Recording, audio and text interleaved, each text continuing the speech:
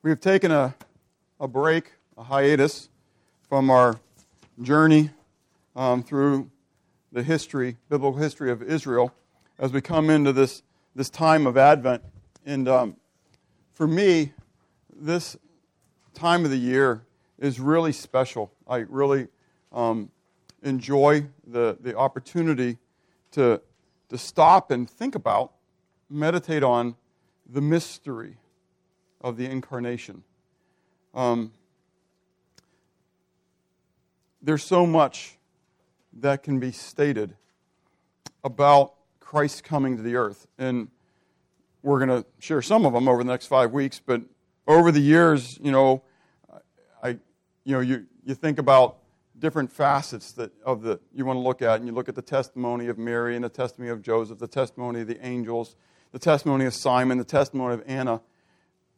But as I was thinking and praying coming into this, I just felt really burdened about considering the impact of the incarnation. So what? So what? God came to earth. So what?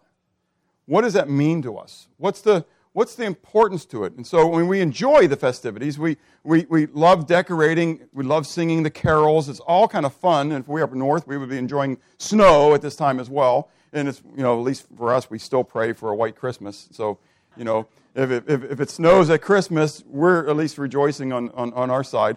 It can go away the next day. That's okay. But as long as it's snow on Sunday, for this year, Sunday, Christmas Sunday, that'd be great. And but the impact of the incarnation cannot be overstated, for it is truly the foundation of the gospel message.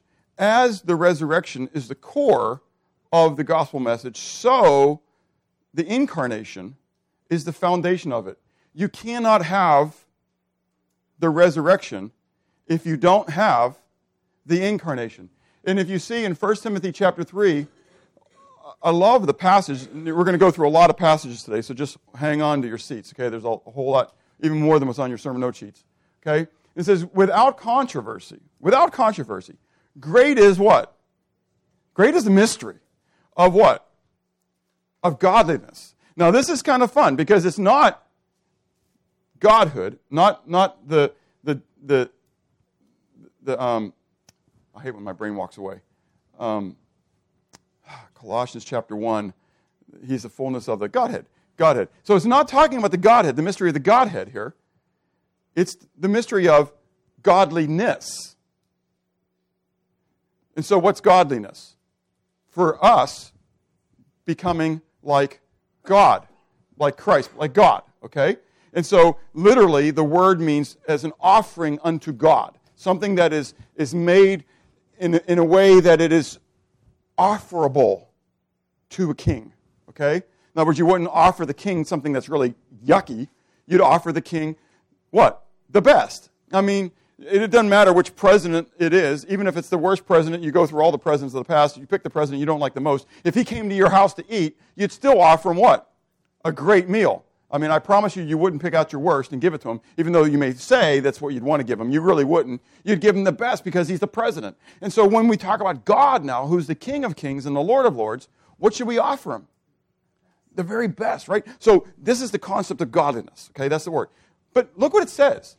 Without controversy, great is the mystery of godliness, and then it's going to define the mystery of us wanting to be godly. God was manifested in the flesh. What's that called? The incarnation.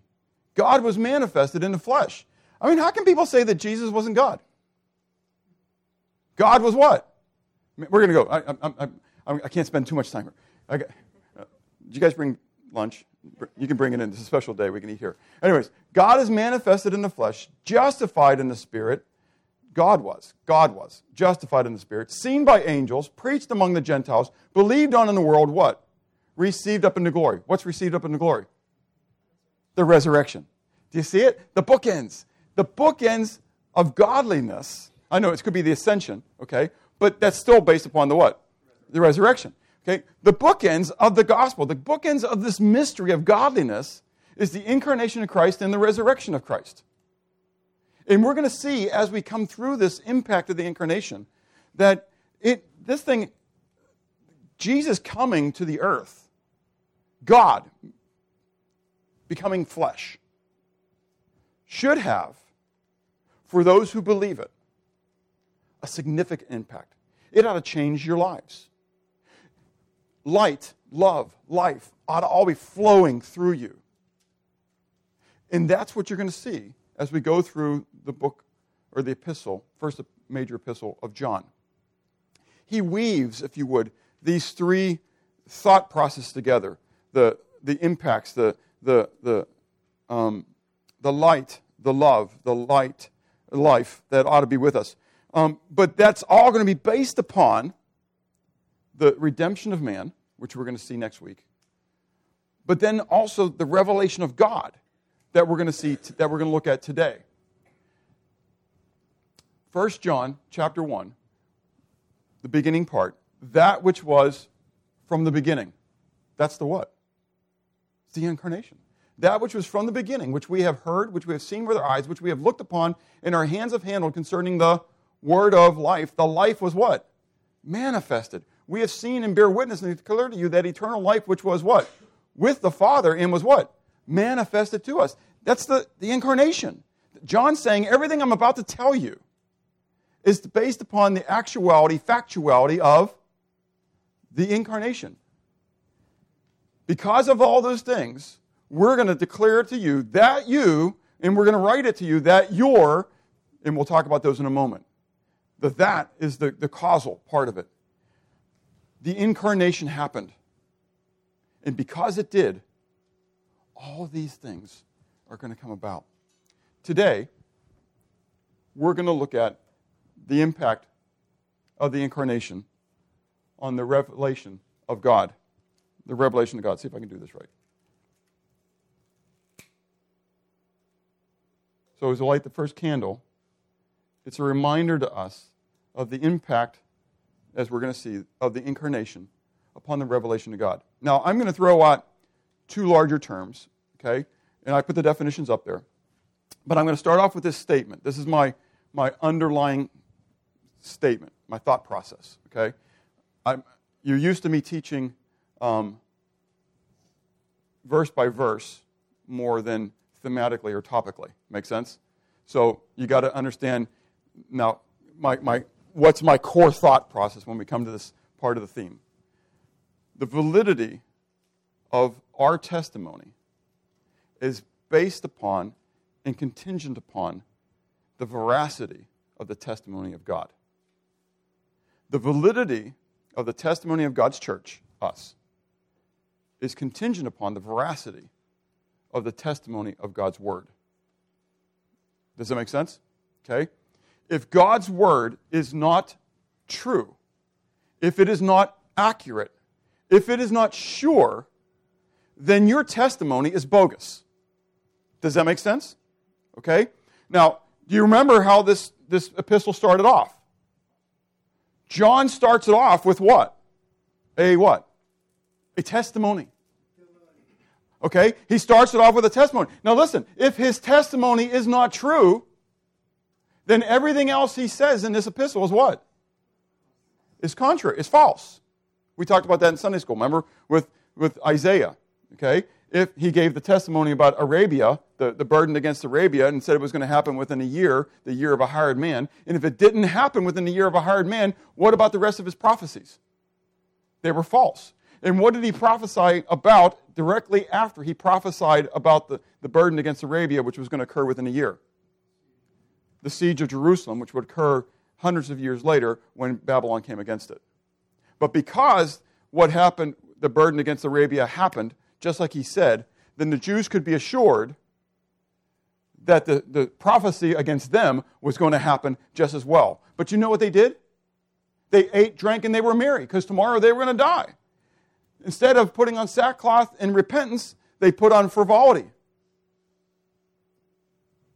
They didn't turn back to God. And so the same thing goes for the testimony of John. And so we see, first of all, the veracity of the testimony of God's word in the declaration of the Scriptures. Now, John accepts something right off the bat here as factual. This is the only book that starts off with a pronoun that has no antecedent. Now, I know, for some of you said, what did that mean? That means, you know what a pronoun is, right? That's a he, she, or it type thing, okay? It's not a person's name. But whenever you say a he, she, or it, or him, or her, or she, or whatever, you got to have something that points back to. So you know him, who him is, who he is, who that is. But there is none here. It starts right off with it. But we're given some clues as we come along who the that is. The one who is that is the one who was what? In the beginning. Who was with the Father, and who was what? Manifested. And not only was he just manifested, it wasn't just a vision in the clouds. It wasn't just the sprig of a spirit. It was something that they could what? Hear, see, and touch. It was something that was physical. It was something that was physically there in their midst that they interacted with. Relationally, physically. This is huge. Well, it's huge because this is exactly what God's Word declared would happen. First of all, we have the virgin birth, right? Isaiah 7:14. It says, "Therefore the Lord himself will give you a sign. Behold, the virgin shall conceive and bear a son, and shall call his name Emmanuel." I heard of a pastor in this town of a big Baptist church, which you would think would believe this, who said the virgin birth is meaningless. It doesn't matter. It doesn't matter. Wow. Now, if you were in here for when we went through Isaiah, you heard I went through the progression of why it's a big deal. Okay, I can't go through all that right now. But your redemption is critical to Christ being born of a virgin. It is a big deal. Okay, major deal. Well, why? Forget the moment for the redemption. We'll talk about that next week. Okay, but why is it a big deal here? Well, because the New Testament declares it to be true. If Isaiah is wrong in his prophecy, then not only is Isaiah wrong, you take it out, but so are the Gospels. Because the Gospels tell us, in Luke chapter 1, we read that the angel said to her, "Do not be afraid, Mary, for you have found favor with God, and behold, you will conceive in your womb and bring forth a son, and you shall call his name Jesus. And he will be great and will be called the Son of the Highest, and the Lord God will give him the throne of his father David, and he will reign over the house of Jacob forever, and of his kingdom there will be no end." Then Mary said to the angel, "How can this be, since I do not know a man?" I'm a what? Virgin. Okay, didn't use the word, but it gave us a definition, right? And the angel answered her and said, "The Holy Spirit will come upon you, and the power of the Highest will overshadow you. Therefore, also that Holy One who is to be born will be called the Son of God." Don't worry about it, Mary. I'm going to work it in Joseph's heart so he marries you. And you'll be able to have time with a guy, and you'll be able to have a son. He doesn't say that. He doesn't mean, Mary says, "Well, how does this speak? Because I don't know a guy." Don't worry about it. Joseph's getting ready to propose. We got this one handled. That wasn't the solution. The solution is, you're right. You're right. This isn't possible with men. But guess what's going to happen? Something special. The Holy Spirit's going to overshadow you. Something's going to happen that's never happened before. You get to be the lucky maid who gets to fulfill the prophecy of Isaiah. We read it in Matthew's account. It says, "Now the birth of Jesus Christ was as follow. After his mother Mary was betrothed to Joseph, before they came together, she was found with a child." So now we have it a little further along, just in case you were wondering from Luke's account whether it was that other way, that maybe that they came together and stuff like that. The account from Matthew now comes a little bit further along and says, nope, it didn't happen that way. It says, "Before they came together, she was found with a child of the Holy Spirit. Behold, an angel of the Lord appeared to Joseph in a dream, saying, 'Joseph, son of David, do not be afraid to take to you Mary your wife, for that which is conceived in her is of the Holy Spirit.'" Drop down to verse 22. "So all this was done that it might be fulfilled, which was spoken by the Lord through the prophet Isaiah, saying, 'Behold, the virgin shall be with a child, and bear a son, and they shall call his name Emmanuel.'" And Emmanuel means God with us. "Then Joseph did as the angel of the Lord commanded him," verse 25, "and did not know her till she had brought forth her firstborn son." If she wasn't a virgin, you believe a lie. Get it? Is it a big deal? It's a big deal. The veracity of the Word of God depends upon this truth. I can't stand when theologians or those who call themselves theologians discount the literalness of the Word of God because they're afraid of the attacks of man. God's Word doesn't change. The hearts of man do. And that's what I pray for. I pray for the hearts of man to change the way they think, and they receive and accept the what? Truth. Because God desires all men to be saved and come to the knowledge of the truth. The truth. Not a lie. Not a wishy-washy, well, it doesn't really matter. It does matter. God's Word is truth. Well, not only then is it about the virgin birth, but it's a virgin birth because that one to be born is who? Is God in the flesh. Now, this is huge, okay? I mean, virgin birth is huge too, okay? Because it just, the virgin birth makes sure that it's God who is the Father, makes sense? And it's not an earthly man. But the deity of Christ, the incarnation of God, is paramount. Again, you have to have a perfect sacrifice. We'll talk about that next week. Sorry. But you see how all this just flows together. It's just so intertwined. Oh, go backwards. Isaiah 9, verse 6. Somebody want to quote me that verse? For unto you a child is born, unto you a son is given, and his name shall be Wonderful Counselor, Mighty God, Everlasting Father, Prince of Peace. Okay? So, the first name is Peleuites, the Wonderful Counselor. I don't have time to go into all this. Okay? I've done this in other messages, and you can ask me, and I can give you the data on this. Okay? But the only one who is a wonderful counselor, the only one who has counsel that is wonderful is Yahweh. In God's Word, it's very clear. Okay? He alone is the wonderful counselor. It's Yahweh himself. The mighty God, the El Gibor. Okay? The only mighty God that there is Yahweh. He is the mighty God. He is the only mighty God. All others are false gods. God himself, we're going to see this in a moment, God himself declares that he alone is God. There is none other. He is the Avi Ad. He is the eternal Father or the Father of eternity. You can put it either way you want. It comes up with the same thing. If you're the Father of eternity, that means you're the one who created eternity. Who could that be? It has to be God. It has to be Yahweh because Yahweh has declared that he was, and before him there was no other gods. So the one who is going to be born has to be this individual. He has to be Yahweh. And finally we hit Sar Shalom. He is the Prince of Peace. He is the one who is the author, the ruler of peace. If you want peace, he's the one that you need to plead to entreat, to bring perfect peace. We go on. Isaiah 48, verse 12 to 16. Turn here with me. Isaiah 48, verse 12 to 16. You're going to love this. And if you don't, pretend like you do. Okay? Because I love this. So rejoice with those who rejoice. Okay? Isaiah 48, beginning verse 12. This is for context, okay?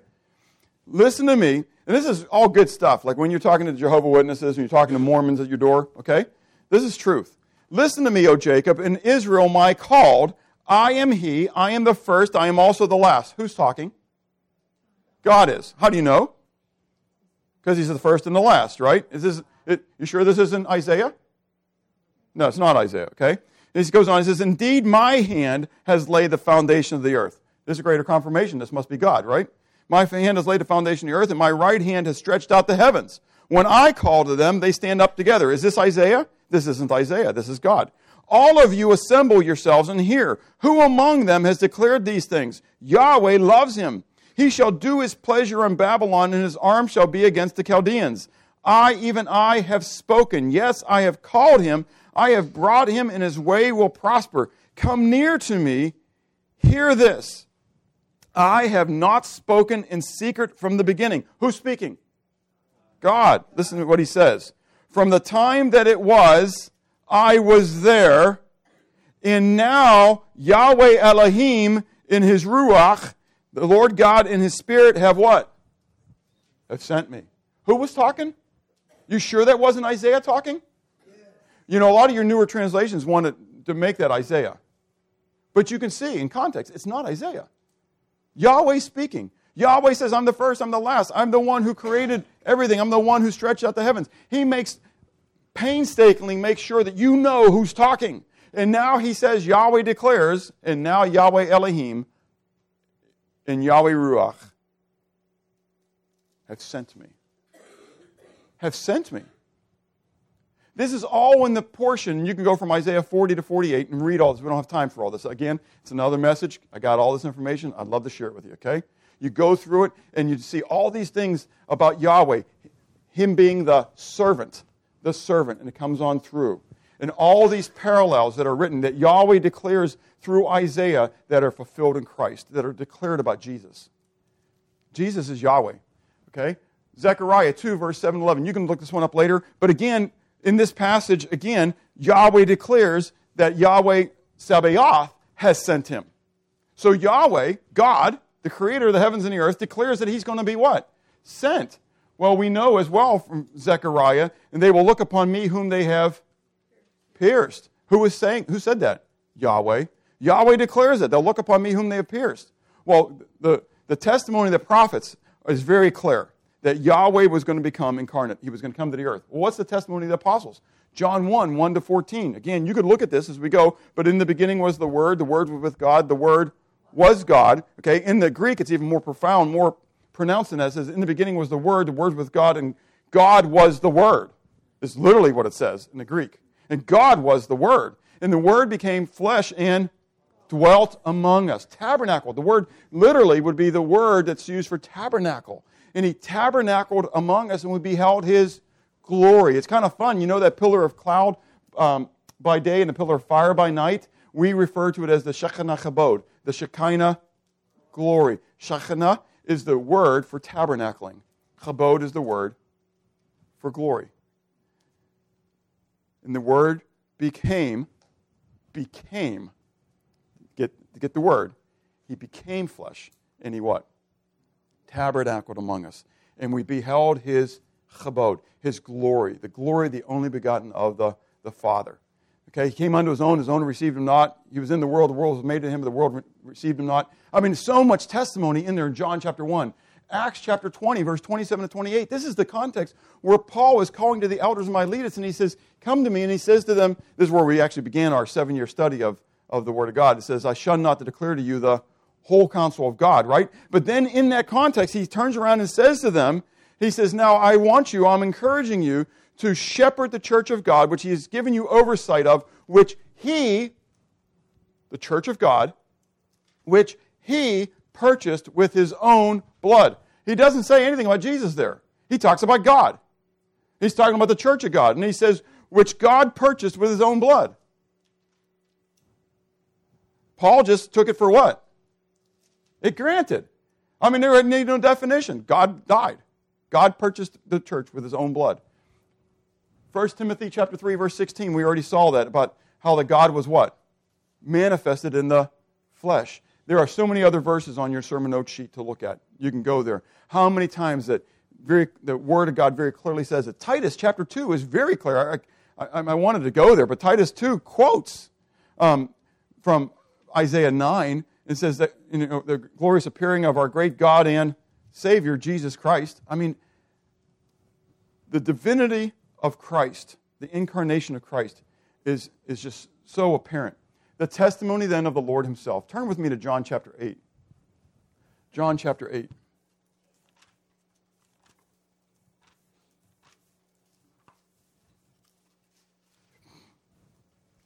Beginning at verse 23.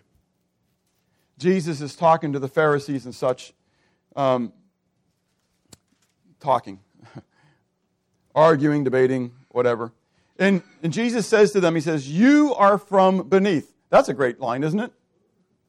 You know, people look at me sometimes when I tell the Jehovah's Witnesses and Mormons that they're of the devil. You shouldn't say that. Jesus did it.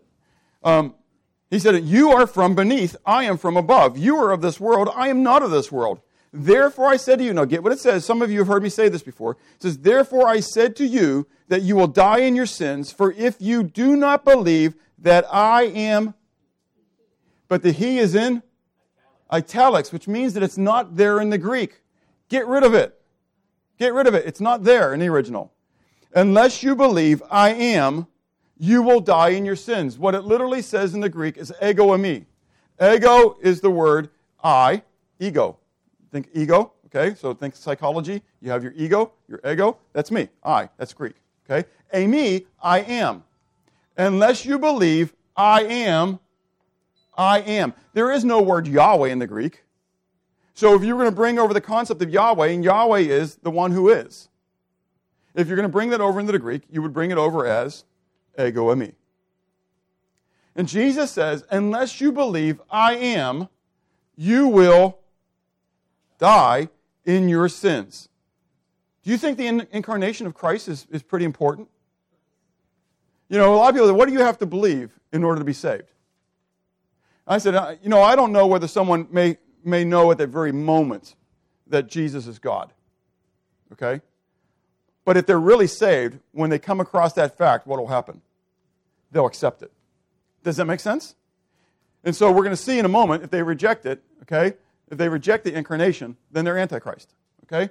So we have verse 28. Drop down to verse 28. Jesus said to them, when you lift up the Son of Man, then you will know that I am, and that I do nothing of myself, but as my Father taught me, I speak these things.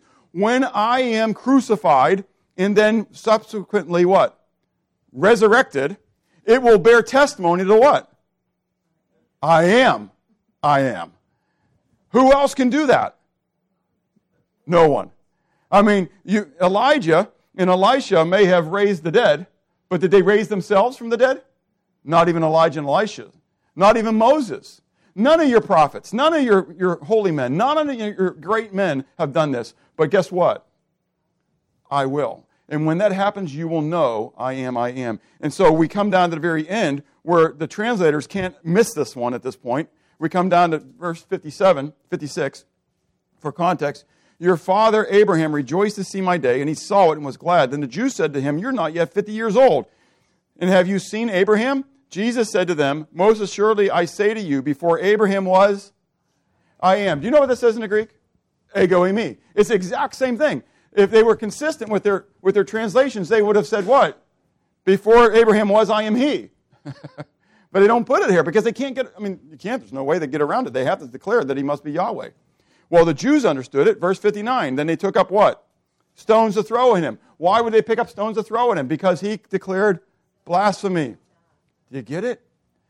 So the testimony of Jesus himself is that he is Lord. John 14, 6 to 11. Jesus said, I am the way, the truth, and the life. No man comes unto the Father but by me, right? So Philip says what?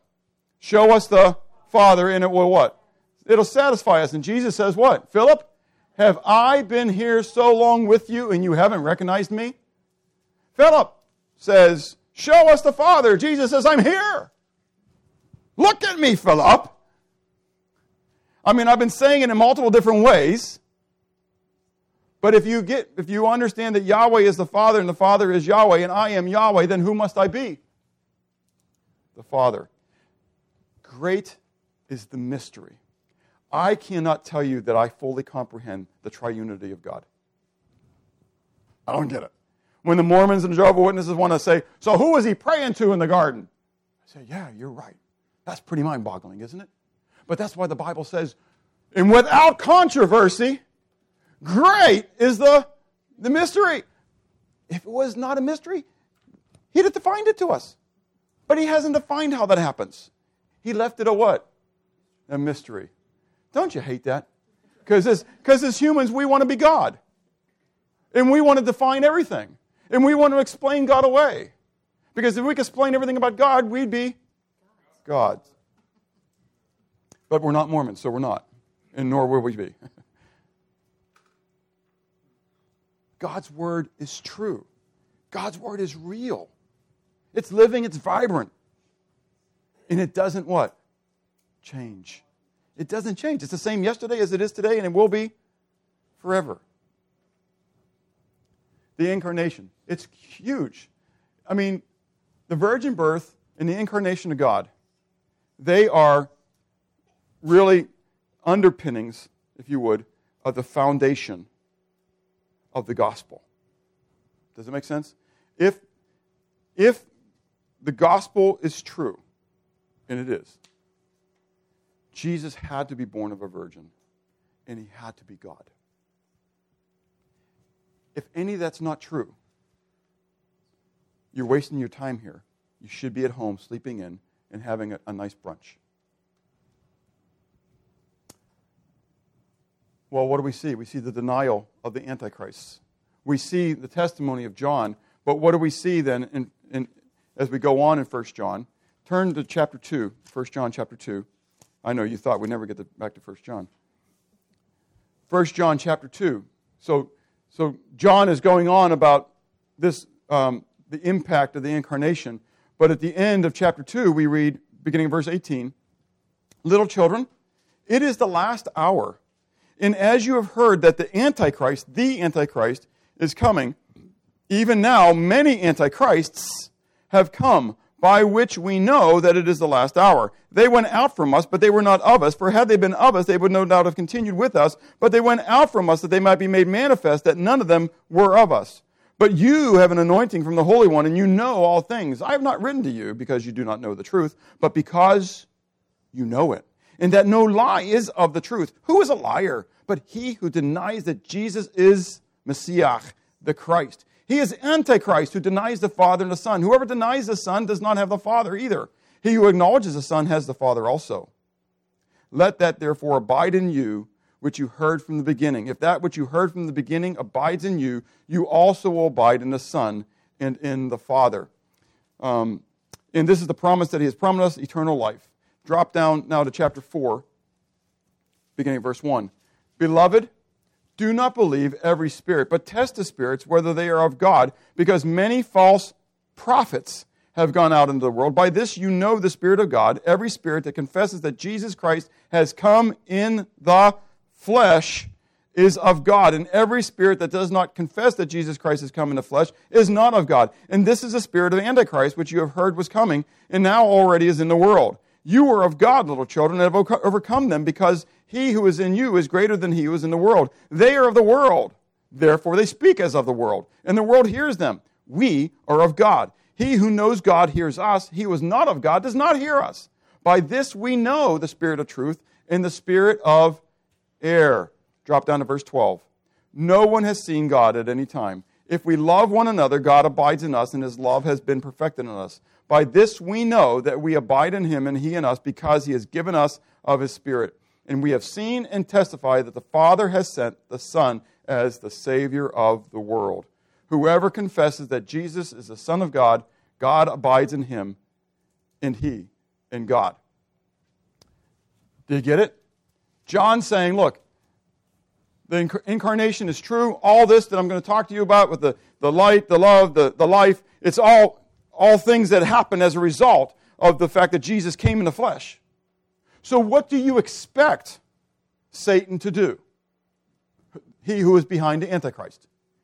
He's going to seek to go against that testimony. Well, the first thing we see is the meaning of the Antichrist. This is huge, okay? The meaning of Antichrist. A lot of times people say it's one who was against. It's not one who was against. It's one who comes in place of. The word anti in the Greek means in lieu of, instead of, in place of. And so I have, it's 22 times it's used in the New Testament, okay? And I've got them down here, most of them, not all of them. But you can see Matthew 2:22, Archelaus ruled anti his father, in place of his father, Matthew 5:38. An eye in place of an eye, and a tooth in place of a tooth. Get it? Okay, you come through all these things, and you'll get that the fact is that it means that it's coming in place of, in contrast to that. So not necessarily does it mean opposition in and of itself. It becomes opposition because of the fact you are trying to usurp what is already there. Does that make sense? And so if I'm trying to, get Justin out of his position, I want to be the song leader. I don't want Justin to be the song leader. Okay? Then what am I doing? I'm trying to what? Replace him. I'm trying to be instead of him. And so if I'm doing that, really, what am I? I'm against him. I'm going to be opposed to him. I'm going to do whatever I can to make people say, oh, we don't want him. We want you instead. Does that make sense? Okay? That's what the Antichrist does. The Antichrist, okay, and those who are Antichrists get you to come to choose them in lieu of choosing he who is the true Christ. Does that make sense? So, as we look at the book of Revelation, we don't have time for all this right now. Okay? But you can go and you can look at this, and you see what Satan does. Satan sets up replacements. Right now, look at the world, what's going on. Do you see what's happening? Satan is trying to set up a false millennium. The new world order. That's what's going on right now. We're trying to get a new world order, and we're going to try to set up a millennial reign before Christ comes back. Why? Because Satan's not dumb. He knows what the Word says. Satan's only hope is to do what? Destroy the plan of God. And so he wants to get people not to believe God's Word is true. So he's going to set up a counterfeit. And so he's going to seek to put out that what the truth is isn't really truth. Do you realize how big of a movement there is right now to say that the Holocaust never happened? It's huge. It's amazing to me. And there are smart people who believe that. I say smart, but we'd say they can't be very smart if they believe that. But they're smart people. They're professors who were purporting this thing that the Holocaust never happened. It's something that the Jews put out just to make us feel sorry about it because the Jews are trying to what? Control the world. That's exactly right. It's amazing. But you know what? We watched the video on the Exodus just on Friday night. Great video on the timing of the Exodus. I say that because this guy agreed with me. Anyways, if he didn't agree with me, it wouldn't be great. Anyways, but what he was putting out was that all these archaeologists and all these Egyptologists, they declare that there is no proof, none whatsoever, of the Exodus of Israel. There's no proof that Israel ever even existed in Egypt. There's overwhelming evidence. It's just that they believe it had to happen during the days of Ramses. And it happened during the days of Amenhotep. They're looking in the wrong era. But because they're finding all this stuff, it couldn't be that because that happened there. Well, someone decided they're going to put it in a different era. Why? Because they don't want to receive what the truth really is. Do you get it? So as long as they can put out that Israel came out during the days of Ramses, and they get that from the Bible because they talk about the cities of Pithom and Ramses. And so therefore they had to be during the days of... No, that's not the case. I mean, that's not the case at all. You can't go to that verse and say, see, it's... But they're going to hold to that because they know, the ones who don't believe, okay, Romans chapter 1, they what? Suppress the truth, okay? And they believe a lie. And then they do what? They teach the lie, right? So they suppress the truth, they believe a lie, they teach the lie. And so they're doing that even with the evidence, overwhelming evidence that there is about Israel being there and during the days of Amenhotep. It's an amazing thing. Anyways, I won't steal the video for you. You have to watch it. So, but my point is, if all that's going on with everything that's in the Word of God and then that's in society, what's going on, does it surprise you that Satan is putting together such a thing to destroy the evidence, quote unquote, or the testimony of the incarnation of Christ? Especially because it's the foundation of the gospel. Paul says in 2 Corinthians chapter 11, you can check me out on this. Paul says, he says, I'm jealous over you with a godly jealousy because someone may come in and they may preach to you another gospel, another spirit, or another Jesus, and you may very well accept them. And he goes on down to verse 13. And he says, and these are false apostles, okay, who transform themselves into ministers of righteousness. And this is no wonder, I'm messing this up a little bit, but you can check me out on this. But Satan, and this is no marvel, for Satan himself also transforms himself into be an angel of light. And therefore it's no marvel if his ministers also transform themselves into be ministers of righteousness, whose end shall be according to their works. What's the point? That there will be those who look like they are theologians, who look like they are righteous, who look like they are preachers of the word, and they, ministers of righteousness, right? And they are going to be workers of the devil, and they're going to be putting out falseness. Hence, I am not the judge, but the fact that this preacher, who not in Augusta now, who was here in the past, who was in a big church, who declared that, he's a false teacher. At that moment, he's a false teacher. Now, I don't know about everything else, but that teaching is what? False. And for him to stand up to a church of thousands and to tell them they don't have to believe that, that's undermining the faith. Do you get it? This is huge. God's word is sure. His testimony is true. The veracity of God's testimony, again, is the underpinning of our testimony. What's the message of the Antichrist? They deny that Christ has come in the flesh. They deny the incarnation. You're going to see it. So anybody who denies that stuff, talking about Jehovah's Witnesses, Mormons, I mean, just the two right off the bat, right? They are what? They're antichrists. They're antichrist. They're workers of the devil. Okay? And so I'm straight with them. Either you're a worker of the devil or I am, because you don't have the same gospel I have. We have a different gospel. We have a different Jesus. We have a different spirit. Either I'm a worker of the devil, and I'm leading people, the blind leading the blind, or you are. And that's just straight. I'm telling you, I'm not being mean. It's just a fact. I mean, me and a Jehovah's Witness pastor stood at the door for a good hour. And we had a great fellowship, if you could say it was fellowship, because it wasn't really fellowship, because we didn't have the same Lord. Make sense? But we debated the Word. He believed what he believed. I feel bad for him. He's probably going to be one of those in the days who are going to be weeping. You have the weeping and gnashing of teeth because he's believing a what? A lie. So we go on quickly with the validity of the testimony of the Church of God. Validity means logically or factually sound. If the Word of God isn't true, if we do not have the veracity of God's testimony, then our testimony has no solid footing. Does it make sense? So the authority of our witness. Now this is where we come back to John there in the beginning, where he's talking about what he saw. Well, this gets into the inspiration of the Word of God itself. Okay? Do we believe really that the Word of God is what? Inspired. Well, not just true, but inspired by God.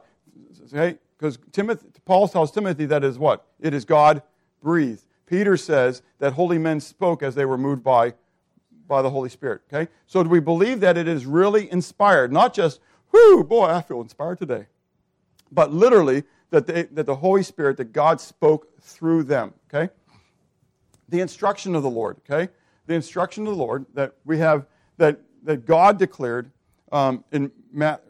Christ declared in Matthew 28, 19 and 20. He says, all authority has been what? Given unto me. Therefore what? Go. So, the fact is that the authority of our witness is based upon the authority of Christ. It's based upon the testimony of Christ's authority. Do you get this? Do you know that Christ... Strip this of the theological conversation, okay? Do you know that Christ, or the one who was called to Christ, this man Jesus, who was born in Bethlehem, who people purport to be of God, do you know he really had all authority given to him by God? How do you know that? How can you prove that to me factually apart from the Bible? Quit with your cyclical reasoning. I mean, this is how the agnostics and the atheists are going to talk to you. Yes? So apart from the Bible, prove to me that Jesus really had the authority. I mean, you say you have authority, but that authority is based upon the testimony of a man who said he had authority. Do you get it? So again, if God's word isn't what? True, your testimony is what? It's invalid. Yeah, it's wrong. And so we believe the authority of the witness coming from the authority of the witness of Christ. Well, what's the source of our witness? Okay, it's twofold. Look at what John says in his. First of all, there is the educational side of our witness. There is the side where I'm going to read and I'm going to study. Okay, the things I'm going to see and the things that I'm going to what? Hear. Okay, so today I'm teaching you. That's my role in the body of Christ. I'm a teacher. Okay, and so my job is to teach you the Word of God. Okay, so you are what? Seeing it and you are hearing it. Okay? You're being educated. Now, you can go back and you can check me out, and that's a good thing. That's still part of the what? Educational process. Okay? And so this is all cut and dry. This is all book. You're studying it. And so you were told by Peter that to be ready to give an answer for the what? The hope that's within us. Okay? So we're supposed to be ready. We're supposed to be prepared. Paul tells Timothy to study to show yourself approved unto God, a workman that needs not to be ashamed, rightly dividing the word of truth. So there's a part where we're supposed to be studying and being prepared to do this, okay? But the other side of it is our what? It's our experience. I can tell you about the night in the fall of 1984. I think it was November. Could have been December. I didn't know I was supposed to write the date down. And I was in my bed, and I can tell you the things that led me to this, but I don't want to, okay? That's part of my closet. You're not supposed to know, okay? But God allowed me to realize that I couldn't even live to my own standards, okay? I had my standards, and I was a good guy, according to me. According to Bob, I was good. According to Bob, I was doing okay. According to Bob, he was going to go to heaven. He was already asked that a few months earlier, and he said, well, if you die, where are you going to go? Oh, I'm going to go to heaven. Why? Oh, because, I went to church every Sunday, and I did this, and I did that, and I did this, and I did that, And then the person said, well, have you ever read the Bible? Yeah, I read the Bible. No, have you ever read the entire Bible? Well, okay, no, I've not done that. Would you do that? As a fool, I said yes. So in reading God's Word, I realized that I could not live to my own standard. Now, what God did while I was reading was allowed me to go even further into the depths of my sin so that I would recognize what a crud I really am. What a worm I am. And that night while I was laying in my bed, I knew darkness was all over me and my heart burst. If I had a heart attack like I felt I was going to have at that moment, I was going to die and go to hell. And I began to cry my eyes out, and I rolled off my bed. And Marcia can testify to this. It was such that she said to me, hey, are you okay? Can I do something for you? And my response was, do you remember? There's nothing you can do for me. And I get out, and I went into what was our den. This is before kids. And I went into my papasan chair. I was quite young at that moment. And so I was able to do that yoga position in the papasan chair kind of thing, And I got in my papasan chair, and I cried my eyes out. And I said, God, if you can save this wicked soul, I'm yours. I didn't know I wasn't supposed to give him a blank check. I didn't know I was supposed to just say, hey, can I have fire insurance? Can I just go to heaven? I said, God, if you can save this wicked soul, I'm yours. Do you know what happened at that moment? All my educational processes came to pass. Not at all. It came in quite contrary to everything I was ever taught in college. In that moment, I had a great peace. You can't fight my testimony. You can't argue with my testimony because you weren't there. You don't know what went on in my heart and my mind at that moment. You know what? I have been perfect ever since. I make St. Teresa look like a filthy... No, I don't. Clearly, I have sinned since then. But you know what? God has given a testimony in my heart that my whole focus has changed. It's now not about me. It's about Him and what I'm doing to Him and what I'm doing to the cross of Christ, and how I'm stamping on it, and it drives me crazy. I didn't care about that before that moment. I only cared about how it was affecting Bob. Do you get it? We're going to talk about that over the next couple weeks. But that's my experience. The word testimony, the word witness, is a legal term.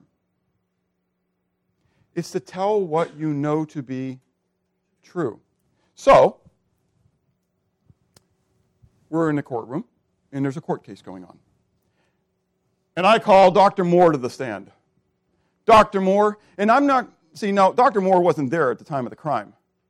But Dr. Moore is a what? A doctor. Yeah, so I couldn't call you, Chuck. You're not a doctor. You're not an expert on this. He's got the name doctor, so he's an expert. And so, it's your hero. And so, amen, brother. And so I start putting Dr. Moore on the stand, and I asked Dr. Moore about all these physical things. Now, maybe it's pertaining, maybe this is something pertaining to a child, and so I'm bringing a pediatrician in.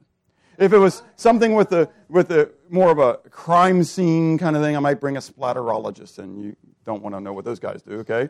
Anyways, but there is a science in that, okay? And they can tell you how things happened based upon the specs and everything else that was stains. Yeah, kind of fun stuff. Anyways, but that's all educational, isn't it?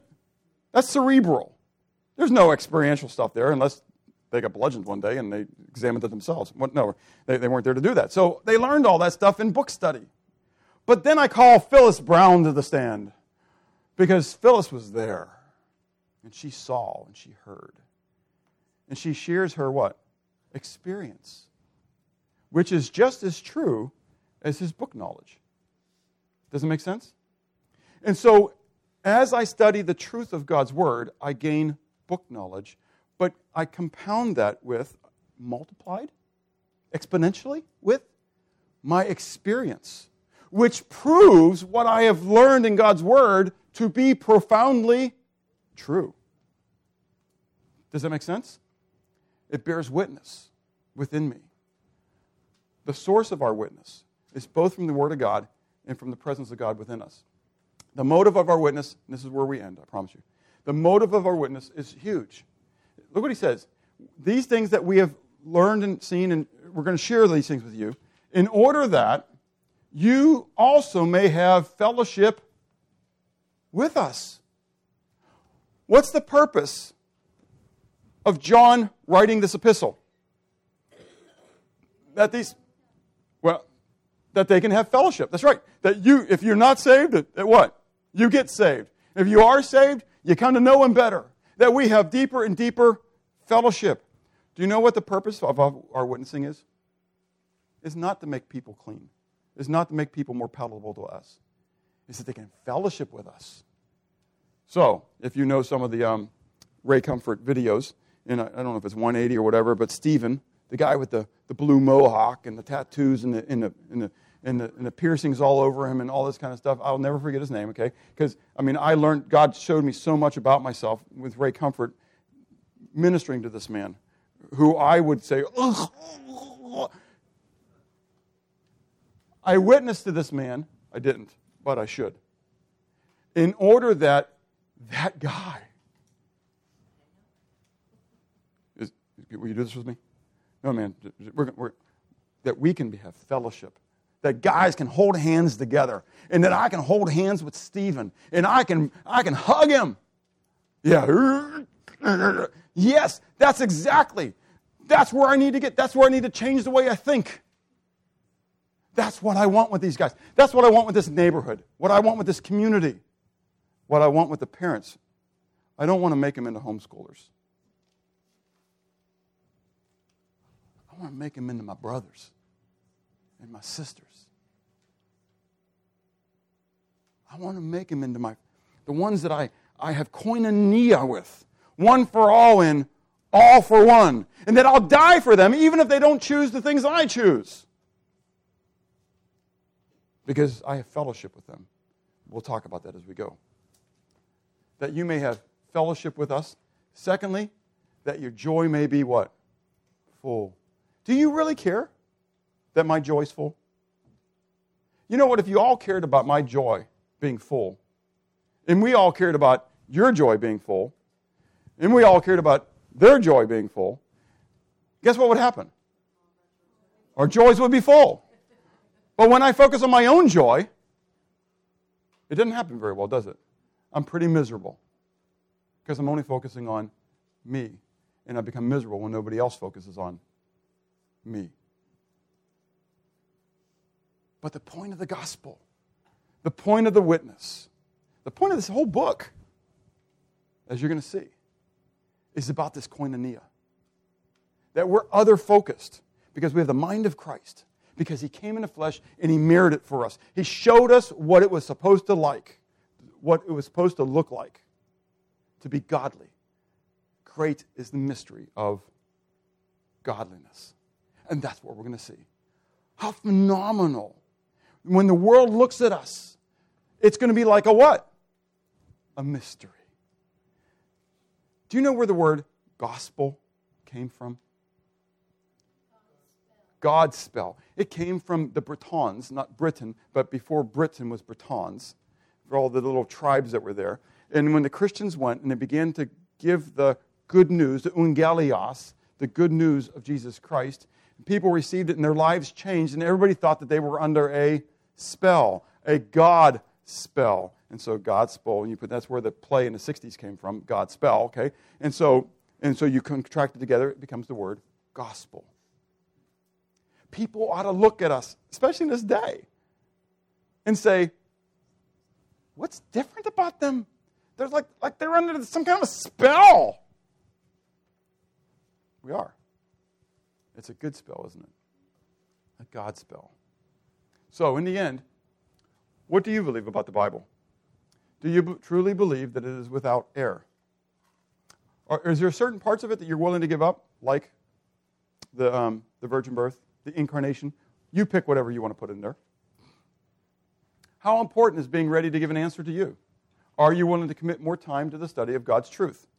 If it is the foundation of our testimony, then are you willing to know more about it? How do you respond when the Antichrist come knocking on your door? Are you ready to answer them? Are you prepared to tell them why you believe that Jesus is God? That's critical. That's the key. Don't let it be shame. They're going to come to you and say, Mormons are going to say, there's a prophet has been born. There's a prophet among us. And they're going to talk about Joseph Smith. Ignore it. Don't worry about it. Go back to what's the truth. The truth is Jesus said, unless you believe I am, you're going to die in your sins. Take them right back to Isaiah 40 to 48. Talk about Yahweh. Yahweh's coming into the earth. Do you believe that the eternal God came to the earth or not? When the Jehovah's Witnesses come, they're going to talk about future times prophecy. Okay? They're going to that Jesus is already reigning in the millennium and all this kind of stuff. Ignore it. It's a bunch of junk. Go right to the core. Darkness has come to your door, and God has given you a chance to bring them the light. Is there a need, then, finally, to change the way you think and therefore change the way you act? Let's pray. Father, thank you for your goodness to us. Help us to be bold as witnesses. Help us to be able to go forth with your message, Lord, and to share your truth with the world that has a need. God, we thank you and praise you. In Jesus' name, amen. Let's turn in our hymnals to